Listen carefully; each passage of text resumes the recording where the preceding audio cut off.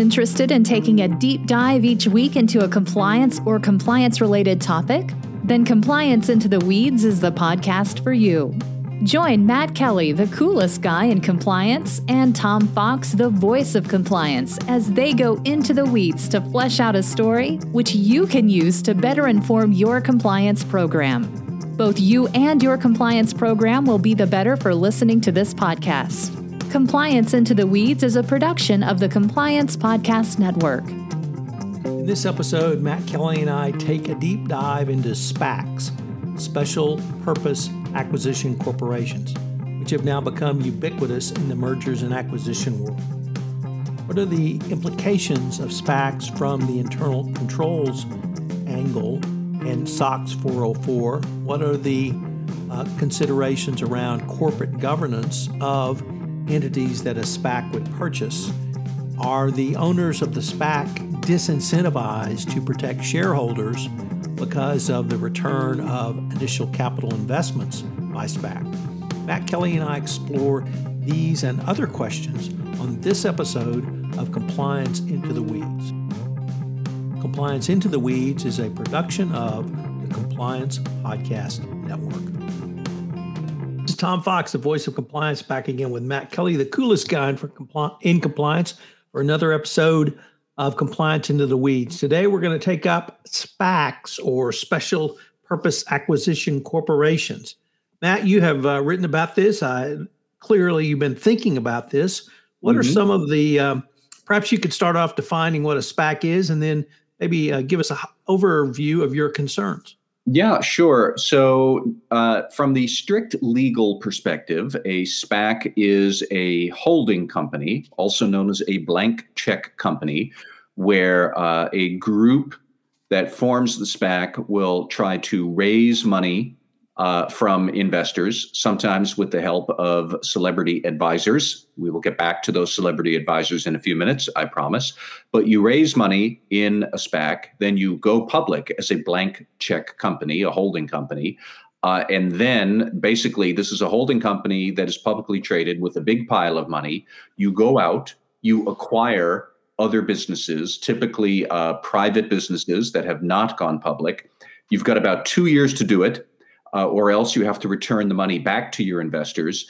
Most SPACs also are organized around a theme. So you might invest in only medical device companies, or only companies that are green energy, or only companies managed and run by women, or something like that. And then you go forth, you acquire these businesses, you take them public very rapidly, because essentially you acquire an operating business, but you already are publicly traded. So then the next quarter comes around and boom, you have these operating results that you're also reporting. It's kind of a topsy-turvy way for businesses to go public. And lately, this has caused an awful lot of concern at the Securities and Exchange Commission, which is, what we can talk about here. But SPACs are proliferating like weeds. There are, at this moment, several hundred SPACs. I looked it up earlier today, Tom. There are 552 active SPACs in the U.S. capital markets right now. They have about $180 billion to play with. There are several hundred more that are floating around that haven't gone public yet, that look like they're going to be raising about $60 billion more in capital. And these businesses are going to be floating around. They're going to be scooping up private operating companies and taking them public very quickly. And there are a host of governance and internal control and compliance issues that I suspect a lot of these SPACs and their targets have not yet considered. And very clearly, the SEC fears the same. And so here we are. So, Matt, you wrote about the internal control perspective from, it seemed to be for entities that were acquired by SPACs, typically non-public companies coming into the SPACs. But I also wondered, I've been thinking about it in terms of when the SPACs might actually take their acquisitions public at that point. But could you tell us a little bit about the concerns you have around internal controls and SPACs? Well, the problem is once you are acquired by a public company, that private operating business, it's a public company. And so you have to disclose all the same stuff that all the other public companies have to disclose. So you need strong internal control over financial reporting. Management needs to publish some sort of assertion or opinion about the effectiveness of its internal controls. You have to have all of the disclosure controls and procedures that all other public companies have to disclose. Basically, here we have these private businesses. Potentially, they've been private for many years. A SPAC shows up, and the SPAC is under the gun because they have to do deals quickly. So they show up, they've got a boatload of cash. They say, look, we want to buy you out right now. So here's a pile of cash, and we need you to assure to us that your ICFR is up to snuff before we, the SPAC, go and make those same promises to investors. So there's a lot of concern there that some private businesses might say, yeah, sure. Our ICFR is just great. So when are you going to send the wire? It's going to be that kind of a thing that goes on. I think the SEC is very worried about it. It's also very possible that a lot of SPACs don't know what they're doing. A lot of private companies wouldn't necessarily know what they're doing because why would they know about being public? They're not public companies, nor are they going the traditional IPO route, which can take a year or two at least and can involve a lot of preparing your internal financial systems to go public. All of that can go out the window if a SPAC is showing up and pummeling you with cash if you'll just close a deal quickly. So the SEC had a lot of concerns about that and published 2 different statements last week reminding all of the people involved in SPACs, whether you're the target, whether you're the SPAC, whether you're one of the advisors to either side of this, what these duties would be. And this is only the third warning about SPACs the SEC has published in the last 4 months. So clearly, the SEC is uneasy with the way these things are just proliferating like weeds, and I think with good reason. Let me pick up on one of the points you raised, Matt, which is the time frame that SPACs have to spend their money and how that might lead to cutting corners around getting some of these acquired companies IPO'd and out into the public market. Any thoughts on that? Yeah, so that actually is a good point for the first of the advisories and alerts and like Dear CFO guidance that the SEC published about SPACs. It was, I think, back in December, where you've got about 2 years, if you're the SPAC, to spend the money that you have raised from your investors. And if you don't spend it, it goes back to the investors.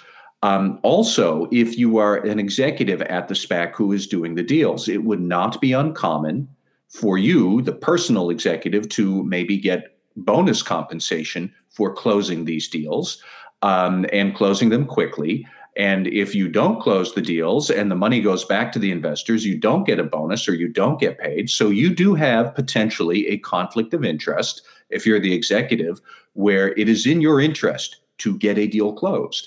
And so if you are not closing it quickly enough, you might offer more money to the target so they will get over themselves and be acquired. So the SEC's first SPAC guidance back in December talked an awful lot about these potential conflicts of interest and what are the SPACs disclosing to their investors. What are their bonus schemes, their incentive compensation? What about potential conflicts if you're a SPAC and you are looking, you're the manager at the SPAC and you're looking to acquire a business where you have a minority interest in that target? Do you disclose that? How do you figure out what your compensation is? And we could go on all day about the potential conflicts, but the SEC had wanted to clarify that there are a lot of potential conflicts here. There are more SPACs right now than ever before. They are forming more quickly than ever before. And Tom, I'll give you another good statistic I pulled up this afternoon.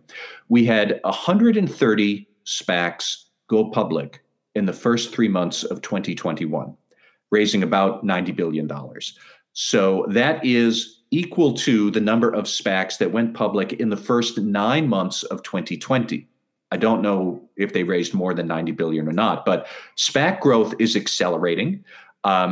And so I think that the SEC is very concerned about what happens about 18 months from now when some of these guys start hitting their 2-year clock and what conflicts of interest might be amplified by that time pressure. And then what good governance procedures, assurances go out the window because the SPAC manager wants to close a deal, get a bonus, doesn't want to give the money back to the investors. And the private company, again, as I said before, they're just like, yeah, sure, sounds great. What can go wrong? Give us the money. There's going to be a lot of that in about 12 to 18 months. And it could cause a lot of instability. There's a couple of other concerns you mentioned in your blog post, in addition to those you just articulated, internal controls and governance. Number one is celebrity investors or celebrity advisors who seem to be ubiquitous right now. Yep. The second area really was in the, pull that up, the most prominent private company brought into a SPAC is WeWork. And the prominence of that is because they once tried and failed to go public. And the question, of course, now is, have they cleaned up enough to be able to go public? And what assurances does the investing public have that WeWork now has an appropriate set of financial controls and other controls, corporate governance controls to go public? And then one other point that I'm going to remember after you tell me the answer to those two. Sure. Well, so yeah, the celebrity advisors, that was the second of the three SEC alerts. That came out earlier this year, where the SEC reminded people that just because an advisor such as Colin Kaepernick, Serena Williams, that singer Ciara, I have to admit, I don't know who Ciara is, but she is an advisor to a SPAC. Shaquille O'Neal is an advisor to a SPAC. They are celebrities. And what are they doing to advise the SPAC? Really? I don't know. You tell me, like, for real. So WeWork is a great example that WeWork is a mess of a company. And it had all sorts of funny stuff going on with its founder, Adam Neumann, who tried to go public in 2019. It failed. And then comes the pandemic. So an office sharing startup in a global pandemic when no one's going to the office, that comes under strain. WeWork lost zillions of dollars in 2020. I think it was $3.2 billion. Adam Neumann has been extricated from daily governance of WeWork. And meanwhile, its parent company, SoftBank, is now trying to get a SPAC to acquire the business. Shaquille O'Neal is involved in that SPAC. I don't remember the name of the SPAC, although I do know the investor behind it is a part owner of the Sacramento Kings. And like, well, what are we doing here, folks? This is a company with serious accounting and conflict of interest questions around it that I think are still not resolved, and plenty of people would agree with me. And here we are trying to see if it can basically leapfrog the traditional IPO market. And floating around in the sort of periphery here is Shaquille O'Neal. And what on earth is he going to be able to advise WeWork about? And is he going to help provide assurances over ICFR? Are other SPAC celebrity advisors going to help out with, I don't know, understanding the nuances of internal accounting controls for FCPA compliance once you're a publicly traded firm? I don't think people like Serena Williams, who I have huge respect for as an athlete, I don't think this is her area of expertise. So what are they doing here? Or are they just basically, there for cosmetic purposes to help drum up more money? So there's a lot of that is going on. And, ultimately it raises some questions for me that's so long. Tom, how many times over the years have you and I talked about how Congress, and particularly Republicans, are worried about the decline of IPOs in U.S. capital markets, which, by the way, is not caused by Sarbanes-Oxley compliance. It's not caused by regulation or anything else. It's caused by much larger macroeconomic trends. But anyway, so is this really going to be a solution to our IPO dwindling market problem? That we're going to wind up with a bunch of holding companies all chasing after a limited number of promising private companies. They're all going to wind up paying top dollar. They're all going to be in a rush job to get the deal closed. And really, we're going to have serious substantive discussions about good governance, board level oversight, ICFR, and investor protection. That's all going to happen while these SPACs are running around like rabid dogs trying to chase down the last promising rabbit they can get a bite out of. I'm hard pressed to believe this is all going to end well. Matt, SPAC's been around for, I think, around 20 years. Any idea why they became so popular or even ubiquitous really during the pandemic and now this explosion in 2021? Well, there's a lot of free money. I shouldn't say free money. There's an abundance of investment capital looking for some productive purpose. I'll put it that way. So it can be very easy for people with a lot of capital on their hands just to say, let's form a holding company, and then we'll figure out what to do later on. That is much better than the time-consuming process of investing in a startup, taking it public. That could be a period of 5 or 6 or 10 years or more. There's a lot of work that has to be done. There's a lot of grunt work and board oversight of a startup that venture capitalists do or private equity firms do before they get to the point where they might gussy up the IT and financial systems and then get ready for an IPO. And there's just it's probably that more than anything else is the easy access to capital these days in our loosey-goosey approach to monetary policy and banking policy. It's got to be spent somehow. So sure, let's do a SPAC. I mean, one example I'll find, and I'm picking them just because of the name. It is called the Queen's Gambit SPAC, which formed late last year after Queen's Gambit became all the rage on Netflix, which is a great show, and you should watch it.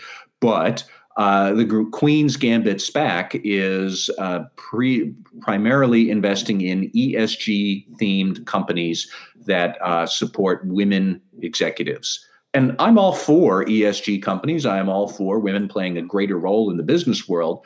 I don't necessarily know that a SPAC like that is going to be the best way to help investors find new growth opportunities. I'm not sure. And I mean, that's just one example I picked at random. You could pick many, many more if we wanted. Now, one of the concerns I've had about SPACs is their level of due diligence they may do on the companies they're acquiring, particularly with these time constraints, but actually more because of this plethora of investment dollars looking for a home to settle in.